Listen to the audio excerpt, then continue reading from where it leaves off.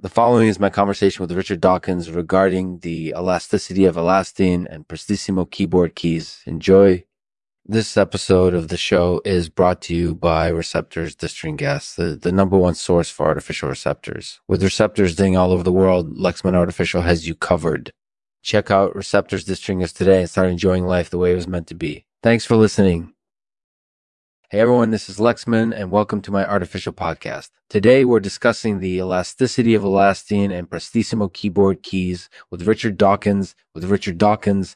How are you doing today, Richard? I'm doing well, Lexman, and I appreciate the opportunity to speak with you. All right, so let's get started. First of all, can you tell us a little bit about the elasticity of elastin? Elastin is a type of protein found in the skin and blood vessels. It's very elastic, meaning that it returns to its original shape after being stretched or pulled. This allows elastin to cushion the body and to protect organs from injury. So it plays an important role in protecting us from injury. Is there anything else you can tell us about elastin? Yes, elastin also has a very strong economy of energy. This means that elastin can stretch and recoil many times without breaking, which is why it's used in products like keyboard keys and drum heads. That sounds like a very interesting topic. So what do you think is the reason elastin is so elastic? I believe that elastin is highly elastic because it relies on molecular cross-links to keep it together. These cross-links are formed when two molecules hydrogen bond with each other. This process is called networking. That's really interesting. Do you think there's any correlation between the elasticity of Elastin and Prestissimo keyboard keys? I think there might be a correlation, but I can't be sure without doing more research. That's certainly something that I would like to explore in the future. That sounds like an interesting idea. So do you have any other thoughts on the elasticity of Elastin or Prestissimo keyboard keys in particular? Overall, I think that the elasticity of these products is an interesting and useful detail. It's nice to know that they're able to stretch many times without breaking. That sounds like you really appreciate the elasticity of these products. Do you have any final thoughts on the matter?